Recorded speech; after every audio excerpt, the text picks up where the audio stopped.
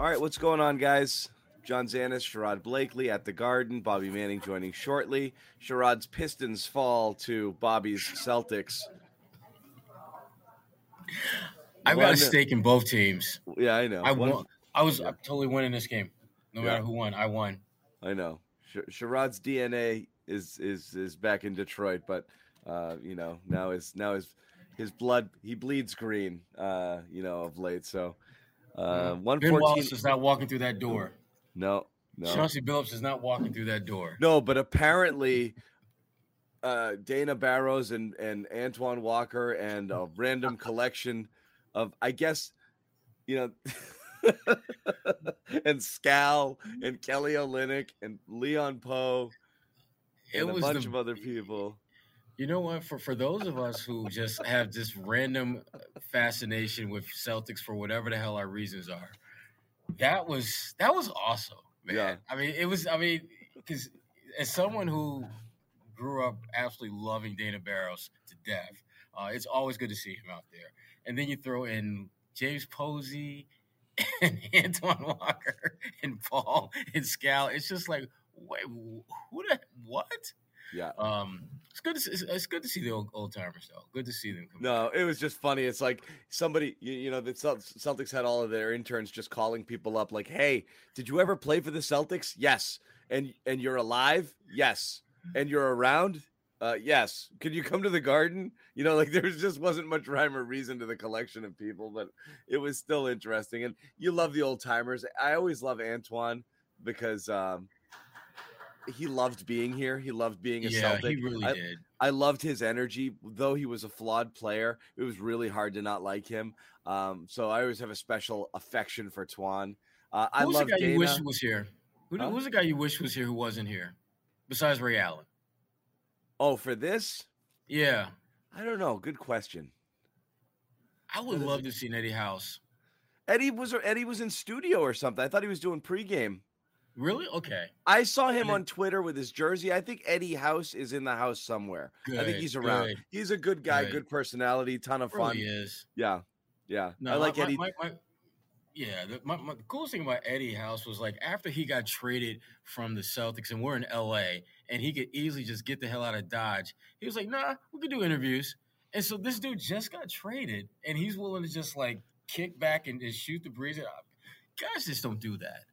He's such a good dude. Eddie's a good dude. And again, I have an affinity for Dana. I grew up, down the street from BC. I followed that lineage of great BC guards with, John Bagley, Michael Adams, Dana Barrows, all the way to Troy Bell. But when I used to go to BC basketball camp as a kid, I remember one time Dana was there working out. He talked to us, but I got to shoot around with him a little bit. I thought it was the coolest friggin' thing in the world. I'm one of those few times where I was making a few and he's just kicking it back out to me and I'm like, so like, I love that.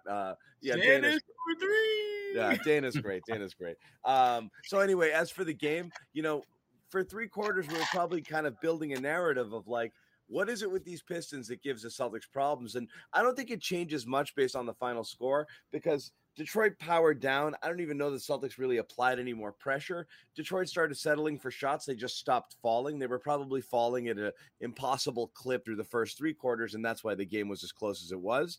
But still interesting that this team really can go punch for punch with them. Again, it's hard to tell whether it's the style of play or they've just gotten really fortunate with just shots falling. The loss that the Celtics had right before the All-Star break was a game in which Detroit shot more better than 50% from 3. So again, I'm not really sure. I'll bring in Bobby here too, but what is it about Detroit that kind of annoys them? Do you think, Sherrod?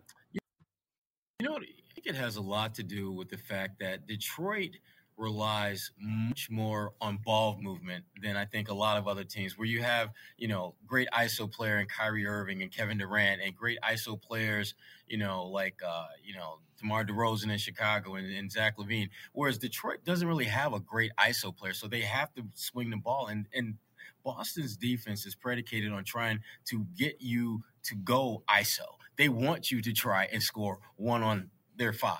And Detroit doesn't do that because they don't have guys who have that capability yet. And that's why I think they make Detroit work, or they make Boston work a lot harder defensively than Boston is used to, because most teams are trying to get that mismatch and go to that. Where Detroit, they're not trying to fool anybody. They don't have it. And so they make Boston's defense work a lot harder than I think a lot of teams do. Yeah.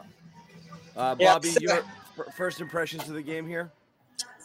Another, I thought, fairly resilient game. You don't think that against the worst team in the league, but I thought they were in their own heads with the officiating for a while there. Certainly stagnant on offense early, sloppy turning the ball over and such, and not playing great defense at all in that first half. So a lot of that turned around late. Obviously, the fourth quarter was ready, phenomenal, and you go from there. Drink. So, good win. Bobby, 5 points from Detroit up until the 141 mark of the fourth quarter without a single field goal made. Unbelievable. Yeah, there are a couple garbage ones late, but they essentially allowed no Pistons baskets in the fourth. A few free throws here or there. And great transition play. I'm going to give Marcus Smart a lot of credit, because I think, to answer the question you just asked Sherrod, John, I think what Sherrod says is true, but also the physicality of Detroit we've seen in all these games really gets into Boston's head. They're fast and they're physical, and they're even athletic. with no beef stew, Jeremy Grant's causing some problems for Tatum. Brown, guys are swiping away at the ball. They're throwing the blitzes at Tatum. Smart was struggling with Cunningham. Yes. He was giving it back to him a little bit on the other end, being able to kind of work the post on some possessions. But defensively, he was having a tough time in that first half. Again, Cunningham he stood up well with the physicality of this game. He hit a lot of shots. He kept them in it when it got to like the 5 to 7 range. I thought he was the guy who really set the table for Tatum to go off late. Smart was great.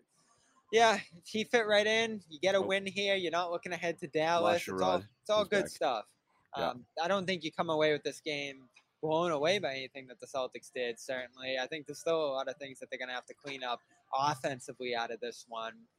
Defense was a mess in that first half overall, I thought.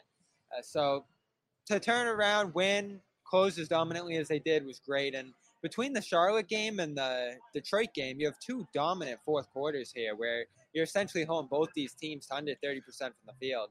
Right. And that's the whole thing. It's like, it's got this, again, they've got this easy breezy feel where you're looking at how many games in the last, week or two have they had, going back to the homestand there, where you started with Atlanta, you didn't play a great first half there, and then, Memphis, you're going blow for blow and you blow their doors off in the second half, Charlotte. And now again here, it's that thing good teams do, which is, okay, it's going to be close. It's, if we're even, we're leaving. It's going to be close, and then we're going to just kind of take over. A lot of that's coincided with Tatum's kind of ability to take over games single-handedly, but also it's just like eventually they just kind of wear other teams down. And even if and we've seen it a bit, even if that defensive pressure, even if they're a little out of sorts or teams are hitting shots, eventually it gets to them. And I do think they are just kind of wearing teams down. The combo between that and then just Tatum just being ridiculous. This was such an easy breezy 31 points for him too, everything downhill. He was so aggressive early and he kept them in it. It never got bigger than 7 just because of how many shots he was hitting, especially inside. I mean, he averages 6-7 shots at the rim a game, and early in the second quarter he was the 6th. So he blew by that. I think in the end, I'm going to pull up his shot chart here. He ends up shooting a ton inside, finishing a ton inside, and physically doing it too. Just like last game, dunking quite a bit, getting out on the break. There's a real stylistic shift with him that we continue to see. More threes in the second half, was more aggressive in the first half. Yeah. He definitely, I think he did. I think he took 1, 2, 3, 4, 5, 6 threes in the second half. Say half of his field goal attempts were from outside the arc, 1 for 6, and he scored, 4 for 6 from inside the paint. He was a little bit more aggressive early, but just Sherrod, again, just the way he's getting there, like just the way he's able to finish now through contact, just stuff that he wasn't doing before. He's still, he's just got to stop with the complaining. He's just got to stop. Just stop. Just let it happen. But it got out of control. He's not getting the calls, but it's getting out of control. It's unreal, but he's finishing through contact pretty regular now. Oh, Sherrod, I don't have you. We lost Sherrod. Noah, we don't hear you. check your input and see if that's synced up with your mic here. But while Sherrod's figuring that out, Bobby, what do you think? It's a lot of the stuff we talked about after the last game. This is a very similar game, I felt like, to last one from Tatum. Obviously, it wasn't 44, but just the aggression and, like we talked about after that game, using his body to create contact inside rather than veering around guys. It's the biggest difference from what we saw from him, especially 2 years ago, last year when he was doing that early. And then even early on this year, you saw him veering out of the way and being a little too finesse there in the lane. He's so strong at this point that guys really can't stop him inside there. And there's this one thing that Ime keeps doing with him that I love. They do this screen with Tatum. Remember early in the year, John, we talked about Tatum never setting screens, especially him and Brown for each other. They never ran any actions, But now, like, he's setting these screens that, like, slide him right into the lane around the free throw line on smaller guys, and he spins around them or either backs them down right from that spot. And it just gives him a nice closer position of the basket to start his possessions from. It's an incredibly effective play. He hit a big shot over Curry last Sunday on that play. There was a big one in the Charlotte game down the stretch. Ime's loving that play because it's so automatic for Tatum right now. He just set a little switch, slide right to the free throw line on a smaller guy, and he's instantly has a mismatch right there.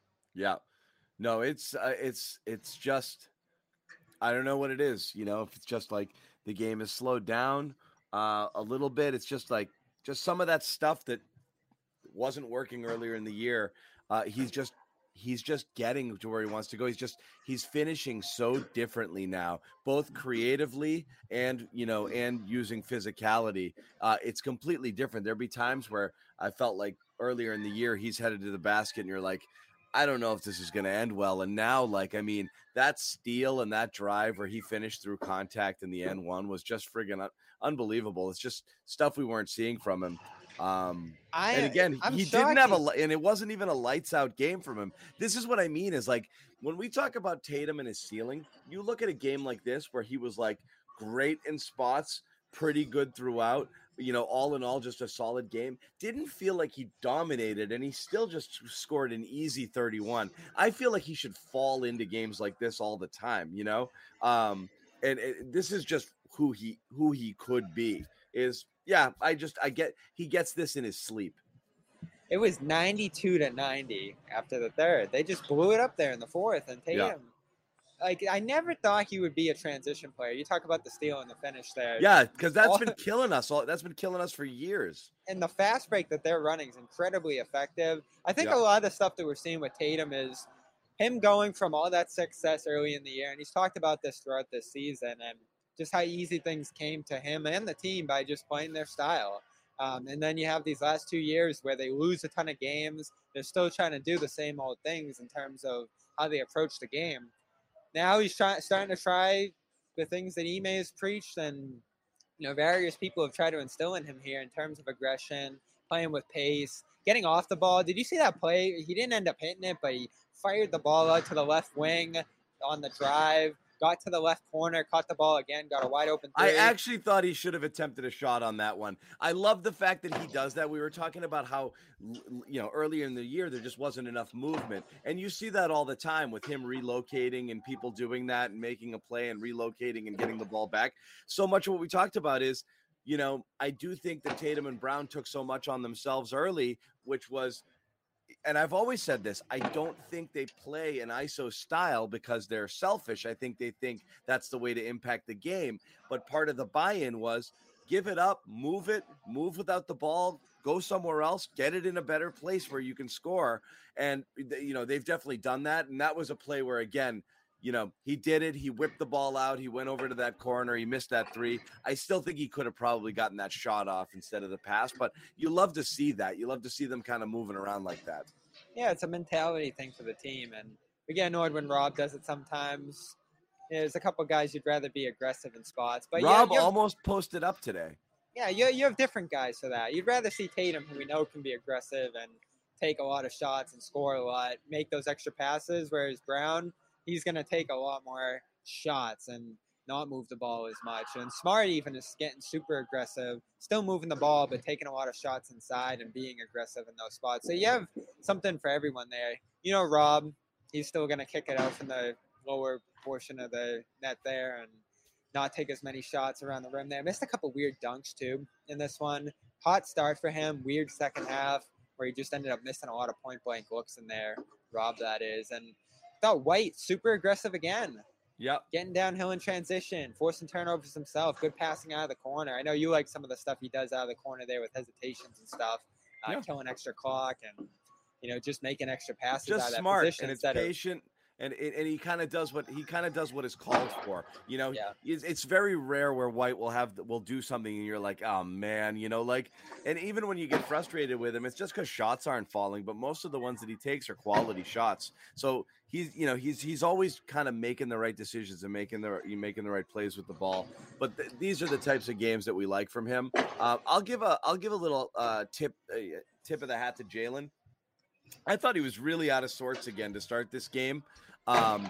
Just an off shooting, couldn't get himself in a rhythm, got caught complaining in that play. And was it the first quarter? Late in the first quarter, he gets caught on complaining the dunk try, to a ref. Right? And he's complaining about something, and then Derek White passes it to him when he's not looking. It goes out of bounds, and the camera crew didn't show a replay of that. That was horrible, and he was just all off, just everything. And he battled back in kind of the way that he does, which is just to kind of be aggressive. Yeah, it's the story of his season. It's been so weird. Missed free throws lately. Sloppy shooting, 1 of 8 from deep in this one. Right. Losing the ball, losing his handle. But then, the bailout shot off of Tatum's pass at the end of the shot clock. Some of the looks underneath he got were great getting to the free throw line. And overall, I thought his defense was solid. 8 rebounds, still a big force in that part of the game. And certainly he plays with a lot of pace that I think just generates a lot of movement for this team downhill in transition. And he makes himself a target, too, for Tatum, which is important. Part of the ball movement here, 4 more assists. It was a resilient game for him, too, because it was out of sorts early. I think everything you hit on there was pretty accurate with him. But I don't know. How do you get him back to being Jalen? So is this just the story of who he is this year? This is what we've been thinking about. And it's interesting because when Tatum's not going well, when you talk about who is Jalen supposed to be and how does he best complement Tatum, and at the end of the day, look, you're supposed to play a team brand of basketball and the ball moves around. It ends up places, and there's different people out there who can do different things with it. And Jaylen Brown is one of them, which is great. Okay. Sherrod's having some major issues with the Wi-Fi there, so he may or may not be able to jump on here. The Celtics press room is jammed up right now. Maybe Sherrod, I know you're still kind of there. When the garden thins out a little bit, maybe the Wi-Fi will be a little bit better, and maybe you can try to come up to the 9th floor party up here. Humming up here. So we keep talking about who he's going to be, and I was actually thinking about it all game. When Tatum isn't going great, you always Brown a lot of times would save them with those hot quarters, and you'd have those really slow Tatum starts, and then Jaylen Brown would get 12 points, 14 points. It'd be great. And that was good because they needed it. But when Tatum is playing at this level, who's Jaylen Brown supposed to be? And I almost wonder if he might become a stand in the corner guy, wait for the pass, wait till the defense is drawn another place and kind of go back to that when Tatum is on the floor. And when Tatum's not on the floor, he's a little bit more of the,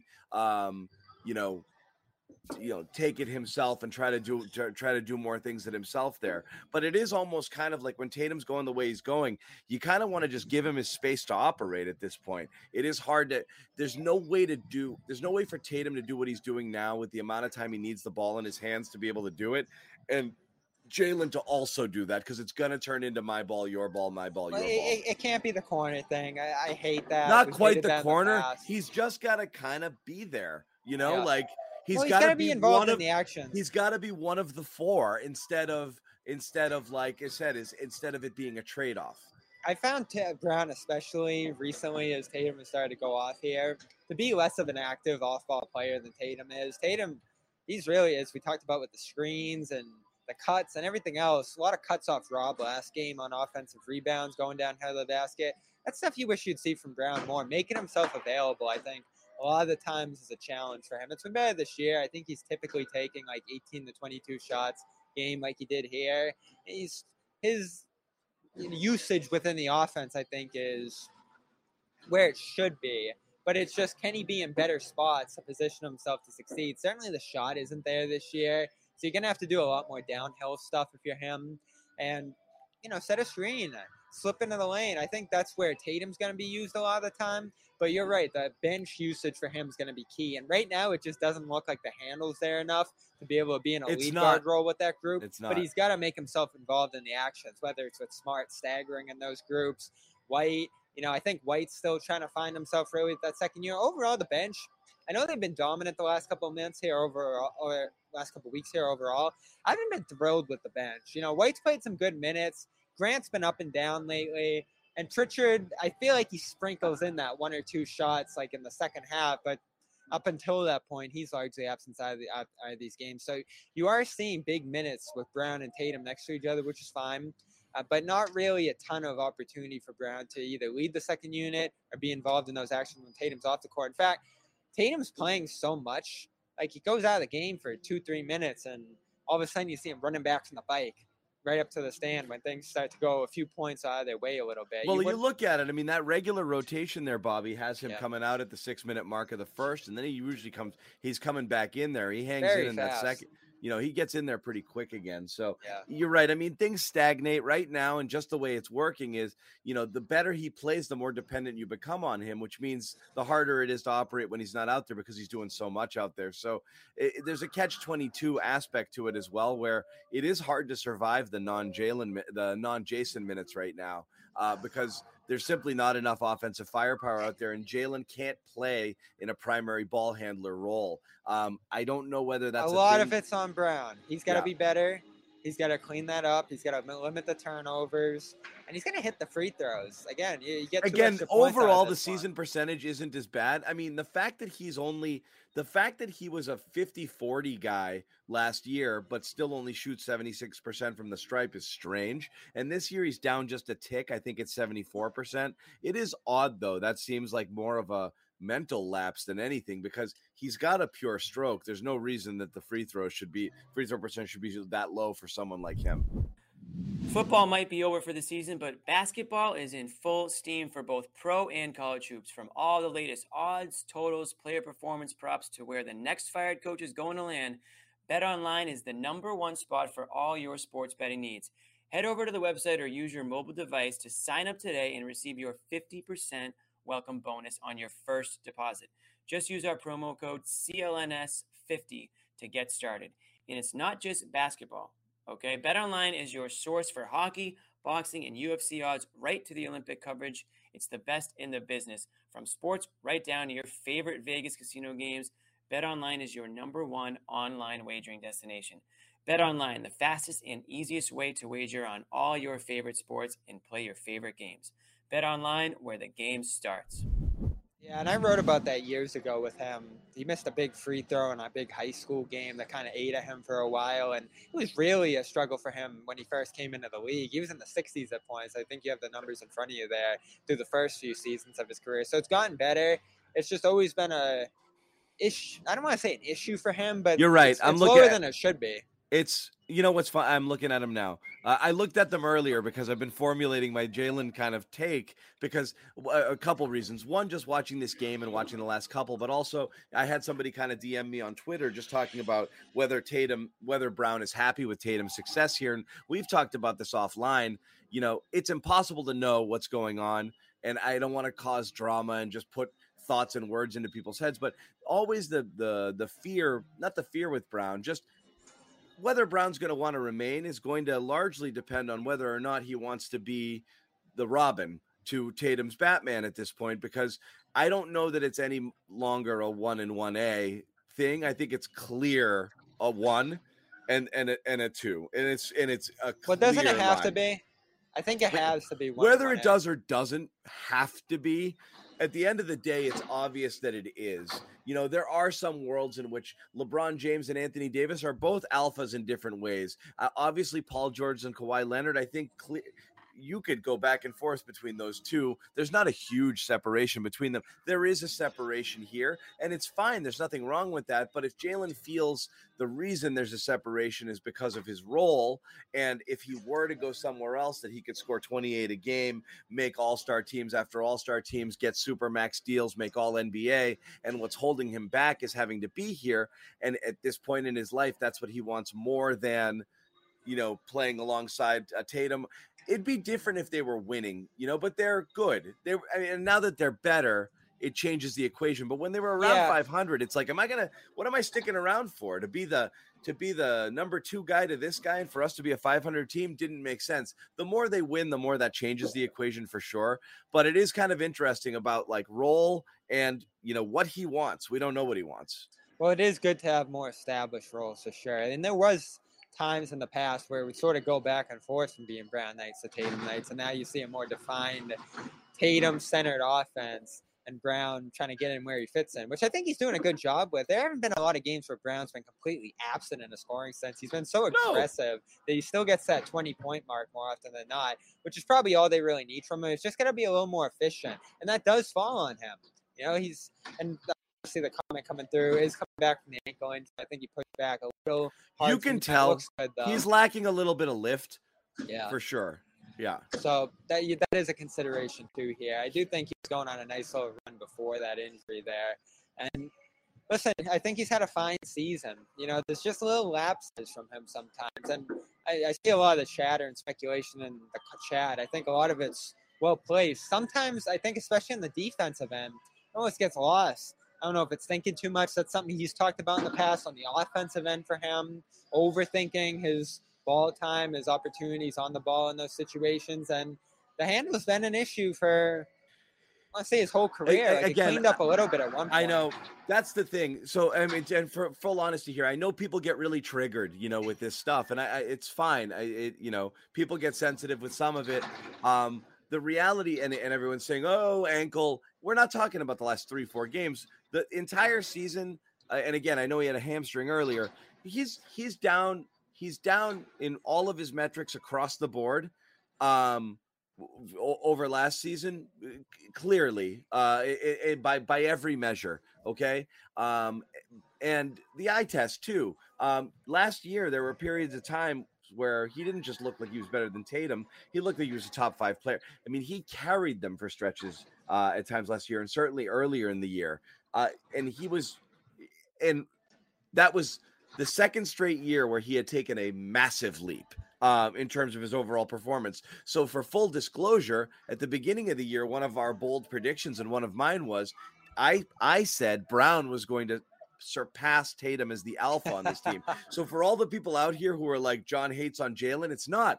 I'm a little bummed about it because I'm disappointed in the way he's played this year, because I thought Tatum was starting to plateau a little bit the last 2 years. I felt like we're very much the same for him.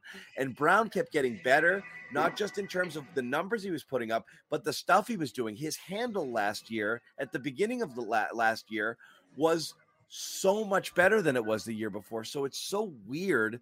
And his head was up. He was making more plays. It's so weird to see this regression in style with that sloppy, loose dribble, his head down, really not able to kind of, keep an eye on what's going on and make plays consistently. I didn't expect him to go in that direction. So that's why when we're hard on him, I'm like, what happened to Jalen? Because we're so used to him going this way. Yeah. And he had been, 2 years ago, he made 2 leaps in 1 year. So he just kept getting better and better and better. And so this was it's been strange watching him this year. And I don't know how much of that is because he's been beset by injuries. You've got the wrist coming in, which kills his offseason, and he started the season a little bit behind in that regard. Then the hamstring plagued him on and off. He missed a bunch of games, and he wasn't right when he did. Now he's coming back off the ankle. So all of that's real, but, I think when he has been out there, his role's kind of thrust all over the place. Remember, there was a solid 2-3 weeks there where he was a lead ball handler on this team, and he had to hone in on that and making the quick decisions and running the pick and roll and all that different stuff. And we were sort of spinning our heads at the highs and the lows of that. Some real strides in that area, but it took him away from his bread and butter, and now he's settling back into that role. We've seen him a lot in the last few seasons. Sometimes I think it would be more of like a third role for him, and it still kind of is, right? Because Smart's the point guard on this team right now, and so Brown falls down that ladder, probably even behind White in ball time there, and he's got to find out whether it's almost that 0.5 second offense. We've talked about this, whether the quick decisions would befit his style of play. He's kind of the guy, much as Tatum, I'd say at least, who likes to dribble around and size up his opponents. Certainly likes the transition game and getting on the break, but he's not a guy who naturally, I think, in the half court, that rapid fire shooting, making the next pass, the guy cutting, like those quick decisions, especially off the catch, I think are tricky for him. He almost looked better when he was the lead guard. I know you didn't like him in that role, John, but at least he had kind of the time and space in that spot to size up the defense. The best thing about it is, the way they're playing now, and that if there is another kind of like get right for Jalen, which is like whatever nagging injuries he's had, get behind him, and he peaks or he kind of regains, last year's form at the end of this year into the playoffs. It's just another thing right now because he hasn't been great. He hasn't been awesome. He's been good in spurts, but inconsistent. So coming into the night, last 14 games back to the beginning of February, 19 a game, 28% from three, 47 from the field, which is fine, especially at that volume. 66 at the line, 4 assists, 2.7 turnovers. Yeah. So it's fine. It's acceptable play. It's just it's fine. It's not, but he's not. You're looking for what we say this every year. We're looking for the expectations on this team are rising. The expectation on these guys is not just that they're good; it's that they keep getting better to the point that, and we always use lists for examples where Tatum all of a sudden is clearly a top 10 player and Jaylen Brown is in the 10 to 15 range. And you've got those two as your superstars who are better than everybody else's two players. Otherwise, if they stay the same or, go backwards, then they're two nice players. And other teams also have, there's a lot of talent in the NBA right now. There's a lot of duos out there that are very formidable. So you want to keep seeing that arrow pointing up with Jalen. That's all. But, it is interesting in terms of role and how it is with Tatum kind of rising the way that he is. Yeah. Smart almost has more of a refined role than him right now, especially. So you love that, but Brown's a better player. And you just wish there was a way. It's almost like that Kemba situation last year. Brown was a better player than Kemba, but Kemba was just more comfortable in that lead guard role, able to handle the ball, run the pick and roll, do the different things you need in that ball time. Brown, the defining limitation of him, until he can figure it out on a consistent basis, is the ball handling. And he's really got to hammer that down. That's what set him back more than anything. Yeah. He's going to be an off-ball guy, and it doesn't seem like that off-ball style is conducive to him having the most efficient games that he can have. I mean, you give him the ball for a full game, he's going to score 40, 50 points and do it at 50% shooting. He's remarkable what he can do scoring, breaking the guys down individually, getting out in the break, and just being a high-volume scorer. It's trickier when he gets into lineups with Tatum there and second units with the less talent around him and all the different things they're asking him to do right now. It's an adjustment for sure, especially as Tatum's volume reasonably keeps rising and rising here because he's able to do more and more on the ball. Like Tatum did the things in terms of growing his game as a playmaker that Brown just wasn't able to do early in the year. He's not, and it's all about the handle. And if we want to put it all on the wrist and you want to put it on other things, sure, it's possible. Absolutely. But it's interesting to see, what's happening there. But you'll still take that 20 points on the side of Tatum. I mean, every night right now, that's your 50 points right there. It really just comes down to like whether or not, what the exact role is in the complementary player sort of aspect thing. But I only ask it because I had somebody going at me today, just saying like, I don't think he likes it. I'm like, I don't know that that's true. I don't know that I think he likes it. I think everybody likes it. I don't think he's looking at Tatum. Because they're winning and they like it. So I disagreed with him that I didn't believe that. It's just when we talk about his future, a lot of it comes down to, does he want to be that forever? Or does he want to go kind of sprout his wings at some point? So that was mainly the conversation. Listen, The stats People don't here are look so sad about this. Oh my God.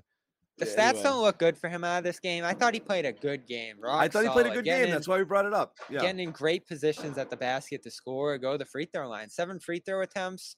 No, nothing shabby there. Like it's all good from him here. Quick decisions off the ball, recovering from those turnovers early, and essentially playing a clean second half and getting on the break with all those guys. It was good stuff. And the team, they've really embraced the style that he's most comfortable with, running and gunning and getting stops and getting out there on the break.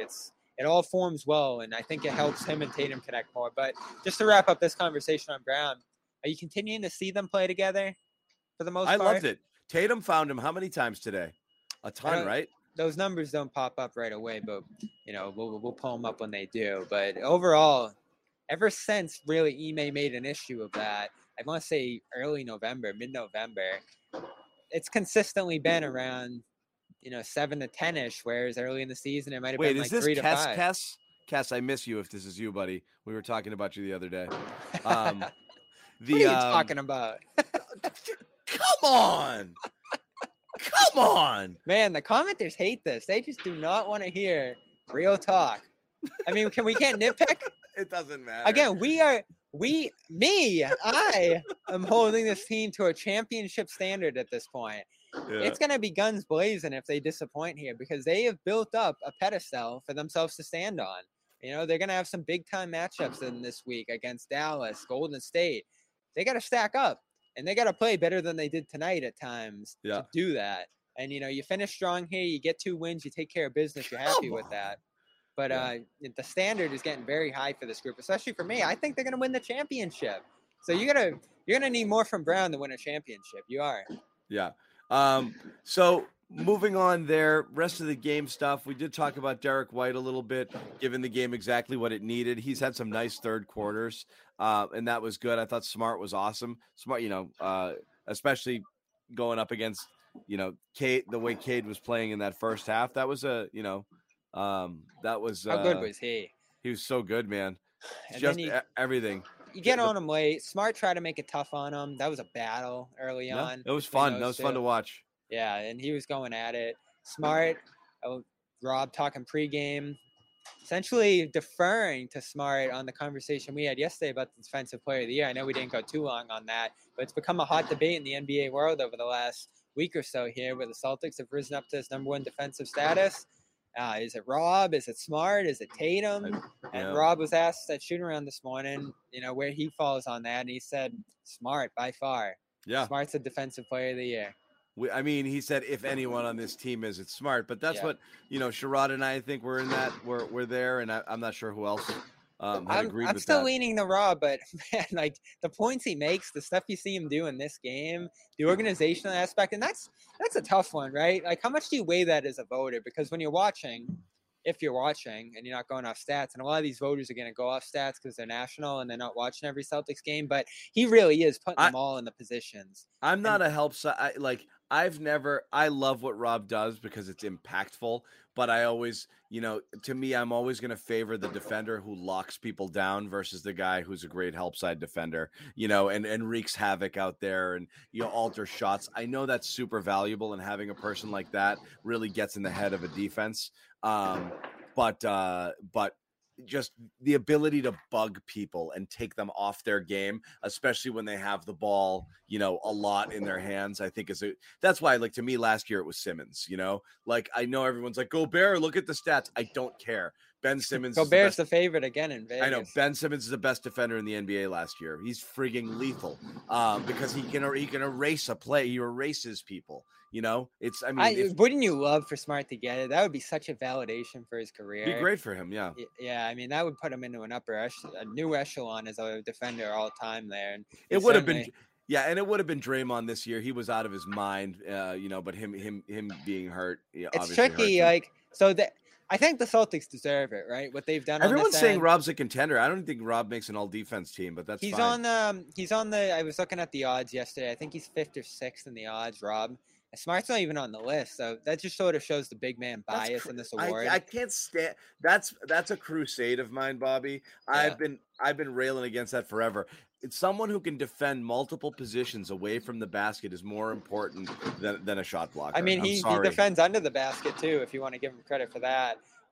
Here's my thing, and this is where I fall on it, just because the Celtics are going to get this award, I would say, because of the fact that they've separated themselves so far as the number one defense here over the, 2/3 of the season that they've been playing at that level. So what has taken them to that level? They had Smart last year. They've had Smart in years past, and they haven't been the number one defense by far. Like, I think the key to what got them to that point is Rob moving to that off-ball position and being the disruptor he is. And he's really got the numbers that you can sink your teeth into, whether it's like the 34 to 38%. Yeah, you're right. Between Rob's in terms fifth. Of defensive field goal percentage. Rob's fourth.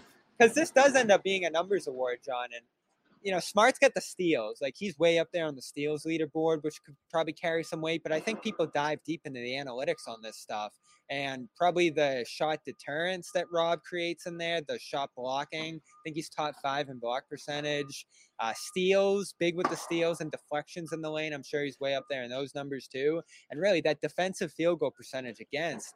Like, I think at one point he was holding offensive players to like 8% below their value when he was defending them. And that stat's a little flawed. Tracking data, one-on-one stuff's a little flawed in there. But he really has like a great statistical case, I think Rob does, that people, I think most voters at this point are looking at this award through. People look. I mean, we know what Rob does. And again, his ability. Smart has the reputation, though. I know, right? but Rob's ability to Rob's. I get it. I get where it's coming from. It is interesting. Just looking at those odds, there's a massive big bias there. So what's what are the odds? How they stack up? It's Gobert, and then it's let me pull it up again. Gobert and Bam. Gobert is still the overwhelming favorite as of recently, with Bam, Giannis, Jaren Jackson, and Rob tied for 4th, and Draymond still coming in at 6th, even though he's missed the last 20 games or whatever it is. I don't know if it's possible. And we've seen silly stuff like this before with the All-Star game, and I know even on Dome Theory today, James Edwards was talking about co-rookie of the years. Could you give the Defensive Player of the Year award to the Celtics starting lineup? Just that unit as a whole, all 5 guys. That'd be kind of cool. Marcus is, I've tried to find one that goes deep enough to include him, is 14th. Is Rudy really going to win this year? 14th, tied with Jrue Holiday and Jimmy Butler. As far as bigs, what do you call Jaren Jackson? 4/5. 4/5. So I don't know if he'd fall. He might get, I'm just trying to even think of all defensive player positions here, because you're probably looking at Rudy, Giannis, Draymond, Jaren, and then who knows what. Is it a mixed bag like that? They kind of do positions, don't they? They do, but you might give 2 forward slots to Giannis and Jaren Jackson, and then try to find a couple of guards. But I'm curious how that goes, because Robert Williams, right now, in terms of what you'd call a true 5, is up there. I would have thought it would be close with Mobley and Allen also getting respect, but he's getting Jokic might even get some looks this year in terms of the weight he's carrying at that end. It's been an outstanding year for him on the defensive side of the ball too. Rob might end up being a tough snub there. You're right. That is interesting. He should probably fit in the second team. I'm surprised he's getting the national recognition. I thought it usually takes a year after he arrives. So we saw the taste of Rob last year, but it wasn't a full season's worth of use, and he was kind of a limited player, and he had some injuries. So usually someone who kind of, breaks out in their first year doesn't get the recognition this quickly. So that's why I didn't think Rob would get it, but it's interesting that his stats are through the roof. He's got a great statistical profile. Oh, yeah. I mean, he did last year too. It's just, it was, somewhat limited. Yeah. His numbers last year per 36 were even more impressive. Yeah. And if you care about this stat at all, I think Tatum leads the league in defensive win shares. So he's a big part of this as well, with the rebounding and the length and the help side stuff that he does. So he certainly has a case in his own right.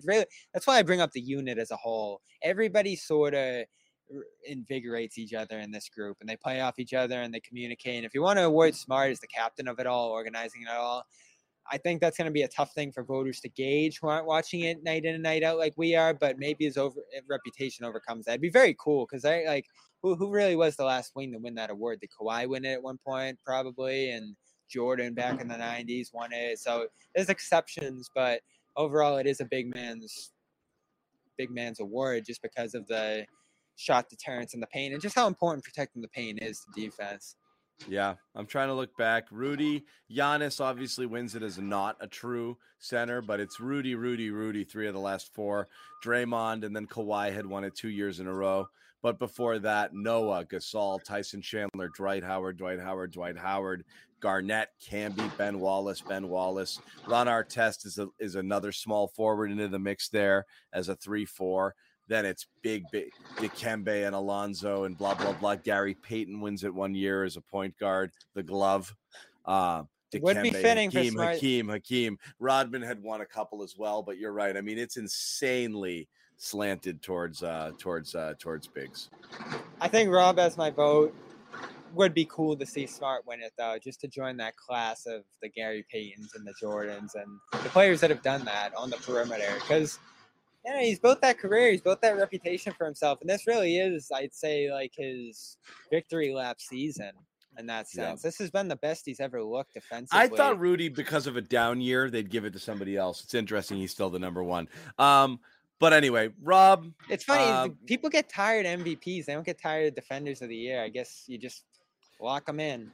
You know, it happens because you don't want to spend enough time to do your research and to figure it out. So a lot of people get the reputation votes. It's the same thing with baseball Gold Glove. It's like the year, Palmeiro won it when he had just pile them up. 130 games as DH that year, and then Jeter wins a couple and he can barely move. He's got the worst zone rating in the league. So anyway, moving on to this one, not a ton more in this game. Like I said, it was kind of a, up and down, so effort. And the Celtics blew their doors off in the fourth. Want to look ahead a little bit here. Really fun, both the game. So what's interesting is everyone's looking forward to KG. Bobby's more interested in Luka versus Tatum. Why not? Which is fun. Yeah, it's these are the two guys. I want to see what Mavericks PR tweeted out because they played tonight, I believe, as well. He did some amazing stuff which he just pretty much does every night. He has, as I like to say, the flamethrower out every game, firing from half court, making these amazing passes, scoring at will in the lane, and he has torched the Celtics in his career with all the game winners. He's got 2 game winners in his last 3 games against them. So this is a guy you have to go out there and make a statement against if you're Tatum, because these are the guys that are jockeying for not only top 10 position, but I'd say like right up there around the 6-7 mark in the league. Like Tatum and Luka are neck and neck in terms of the hierarchy in the league, I'd say. And Luka has him edged out just a little bit off what he's done so early in his career. Not in the playoffs necessarily, although he's had those 2 grueling 70-game series with the Clippers fully loaded there. But overall, just the statistical profile that he's built up. Really, this young in his career had him borderline 75. Like when me and Nick were putting that 75 list together before the NBA did on Dome Theory, I was thinking Luka maybe. I was like, does he have to care? It's a little too early.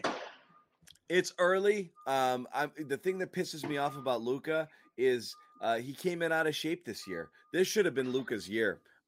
He threw away the first 20, 30 games of the year. Shooting horribly, just clearly playing catch up and not able to get his fitness right. He's better now, but he's still not. This guy dedicated himself, and got his body right. What was one of the reasons Jokic made a leap? He got his body right. That makes a difference. You have all the skill in the world.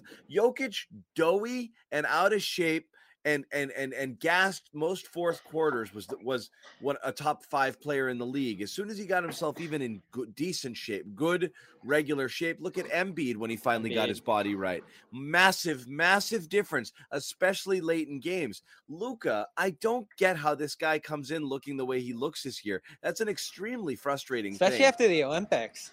Yeah, like why would he look like that? You don't know. I'm so baffled by it. I don't know why that is. Because I think he's just magic. He can do anything. Yeah, especially since he's gotten right. And there's been a lot of ankle injuries with him this year. He's been in and out of the lineup a ton.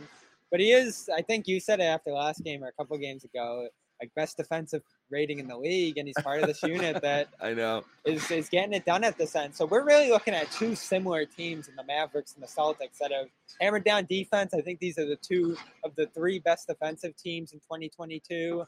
You have a lot of shooting off the ball, great ball movement, and it's all built around this one brilliant player. Tonight, 30, 14, and 6 against the Rockets. But you can turn him over. Sometimes he doesn't have the shot. He's not the best shooter ever. And the supporting cast around him, even though it's gotten better since the deadline, swapping in Dinwiddie for Porzingis has helped them quite a bit in terms of their movement and versatility there. You still have a questionable cast of characters around him who kind of come and go in terms of their effectiveness. You have the better team than the Mavericks. It's just, he's a daunting assignment. You don't even know. He's awesome. And I know you're saying they're neck and neck. The way they're playing now, they're neck and neck. I still think Luka is again, we're talking about our bold predictions before the season. I thought this was the year that Luka asserts himself as the best player in the NBA and then holds that mantle for the next 5 or 6 or 7 years. I think the slow start and not being in great shape is what kind of kept him from that. I think he's the best player in the NBA. Really? I do. He's better than Jokic? I mean, he's not currently over the body of work for the season, but if I could pick one person right now, I'd pick Luka. I don't even think I don't think I'd have to think very hard about it. You know, I love my defenders. It just kills me the way he defends. I love him too, and I think he could be one of the best ever. But he's got to get a little better at that end, I think. Yep. And, I haven't watched him a ton this year. I'm sure he's better if he's playing part of the system that's playing at that level. It'd be interesting maybe to talk to some people on the Dallas side going into this game because they've been amazing. And Jason Kidd, I think people question that higher. He certainly had the Lakers defense rolling in his years there, and now he has this defense rolling. And they were one of the worst for a couple of years there. So I think he's done a good job. Whoever he brought over on the staff there has done a good job with that group as a whole. And getting to Luka, I mean, they were tough on him in their own right. Luka ended up being tough on himself after that just – as you said, baffling entry into the year where he's just completely overweight. I think they said he was 275. Yeah. It's so bizarre. So for me, it's Luka for skill or it's Giannis for like just sheer force of will and just the physical and everything about Giannis. I think it's Giannis might be I was asking this. It's those two for me. Yeah. I was asking this on Twitter. And I mean, obviously, Jokic is friggin' unreal. It's just I'm saying is like I'm just so amazed by Luka. He's just almost everything that he does with the basketball in his hands. He's just a friggin' wizard. He's a general out there. Yeah, he's got like that flair, the soccer player too that you love. Like he's so good when he's hitting those long threes and stuff. It's like he's scoring a goal out there, and that sort of comes from his background there with Real Madrid and all that. He's a really fun guy. I wish I got to see him out there in Spain. I just missed him when I was living in Spain there. He just left in the draft. So I'm thrilled. This is what I'm looking for. I know it's KG night. I know all the legends will be in the house, but these are two players at the peak of their powers right now who are just going to be battling basket for basket. It's going to be incredible, and it's going to be another national showcase for the Celtics team. They obviously did a lot for their reputation last Sunday, and that win, if they win again here, I think you'll have even more people trying to make a popular case for them as unlikely champions this year, as I have here. It's really starting to reach that level here with this defense and the way Tatum's playing and just overall the way they're moving the ball and everything like that. I can see them winning this one. I really can. Okay. And the other thing that everyone's really geeked up about, obviously, Celtics are going to retire KG's number in a ceremony after the game, which should be cool. It's looking like it's going to be the official reunion of the big three, which is just a really boring story that I'm glad we can finally put to bed. But everything about KG is awesome and it's going to be fun. And, he's the guy from that team. He's the glue. He's the heart and soul. I know a lot of people were Pierce guys. But, KG's amazing. And it's just a thing about him. So I'm really kind of looking forward to what that's going to be about. The stories have been a ton of fun. Just people have been talking about it, in the last few days, just about there's just not a lot of people who've ever existed who are like Kevin Garnett. Do you have a story you like? No, I mean, it's not, I don't have a personal story. I covered the team extensively during that time.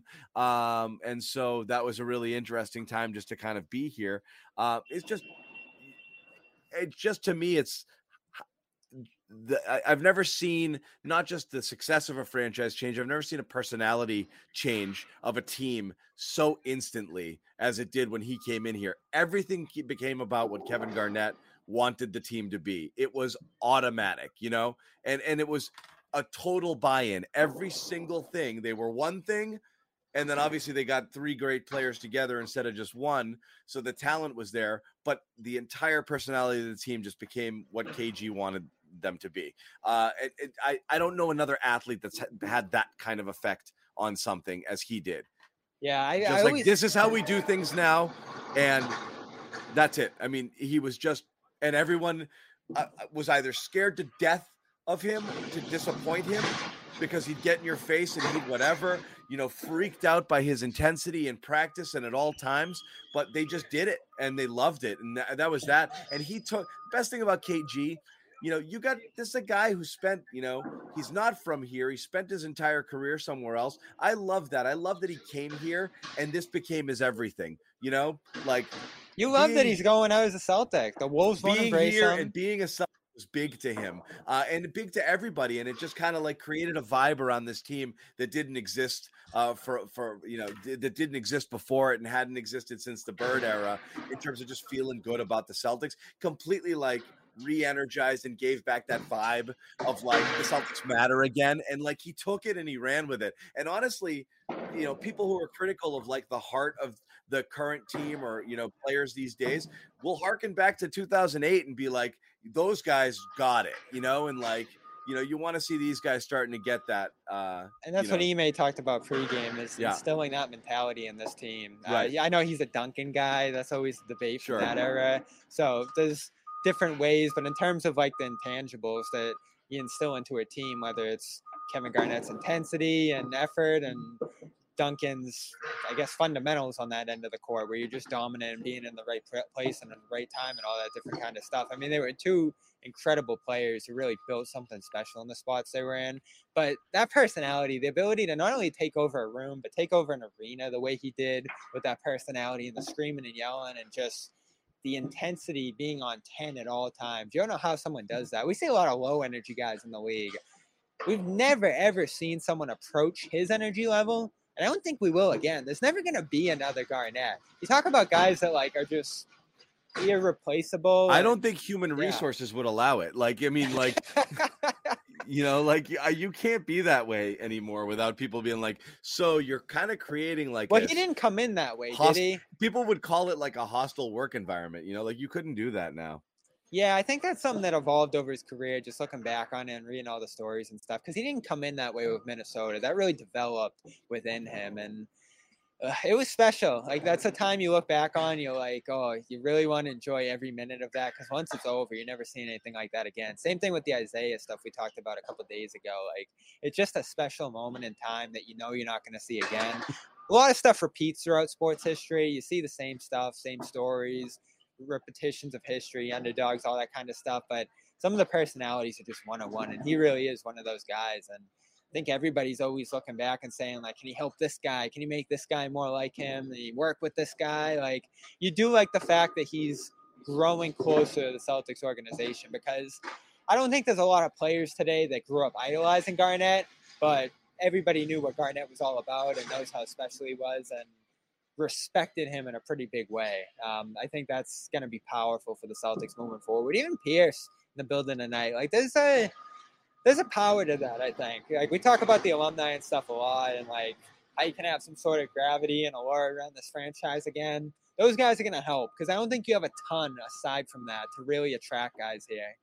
No, that's it. Right now, the gravity is Tatum, but you're right. It's, how far out of, people's sphere of existence do you need to be to still matter? There's enough people who still get it. These guys watched, if you're a 25-year-old kid, that means what, 14 years ago, you were watching KG and Pierce. That means something to you.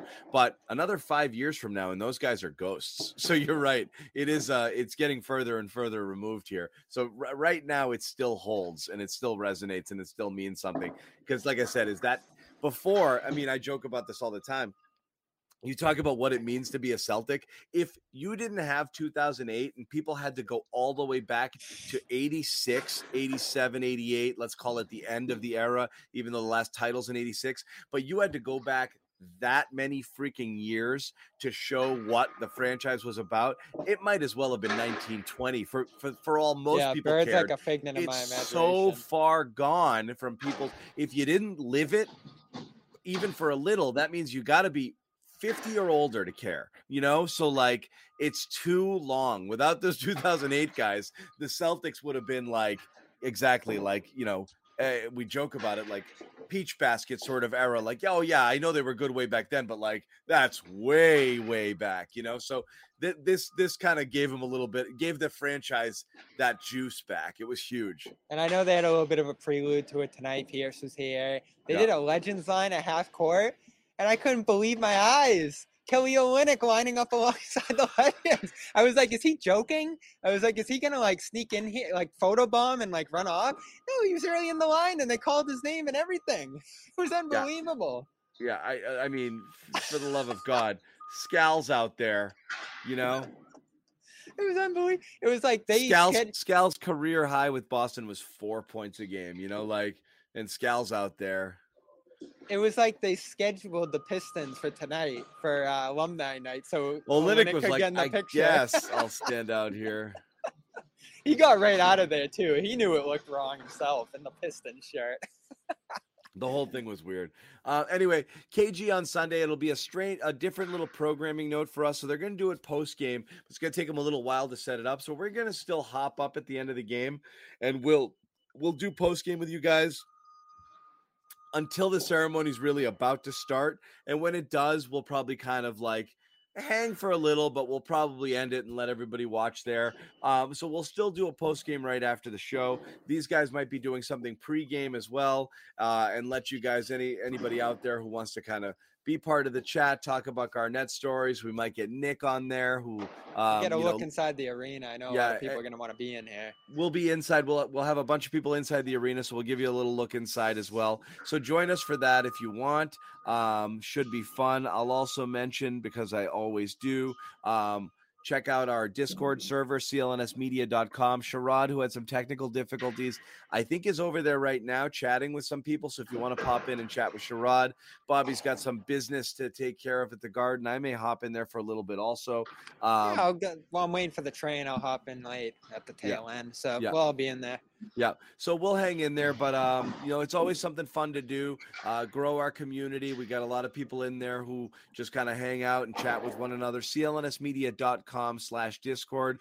Tell people about it. It's a great little space to just go in there and just kind of chat and talk Celtics, talk hoops. So head on over there, sign up if you haven't already. It's great for us. In the meantime, we'll sign off. Bobby Manning, John Zanis back on Sunday with the full cast of characters.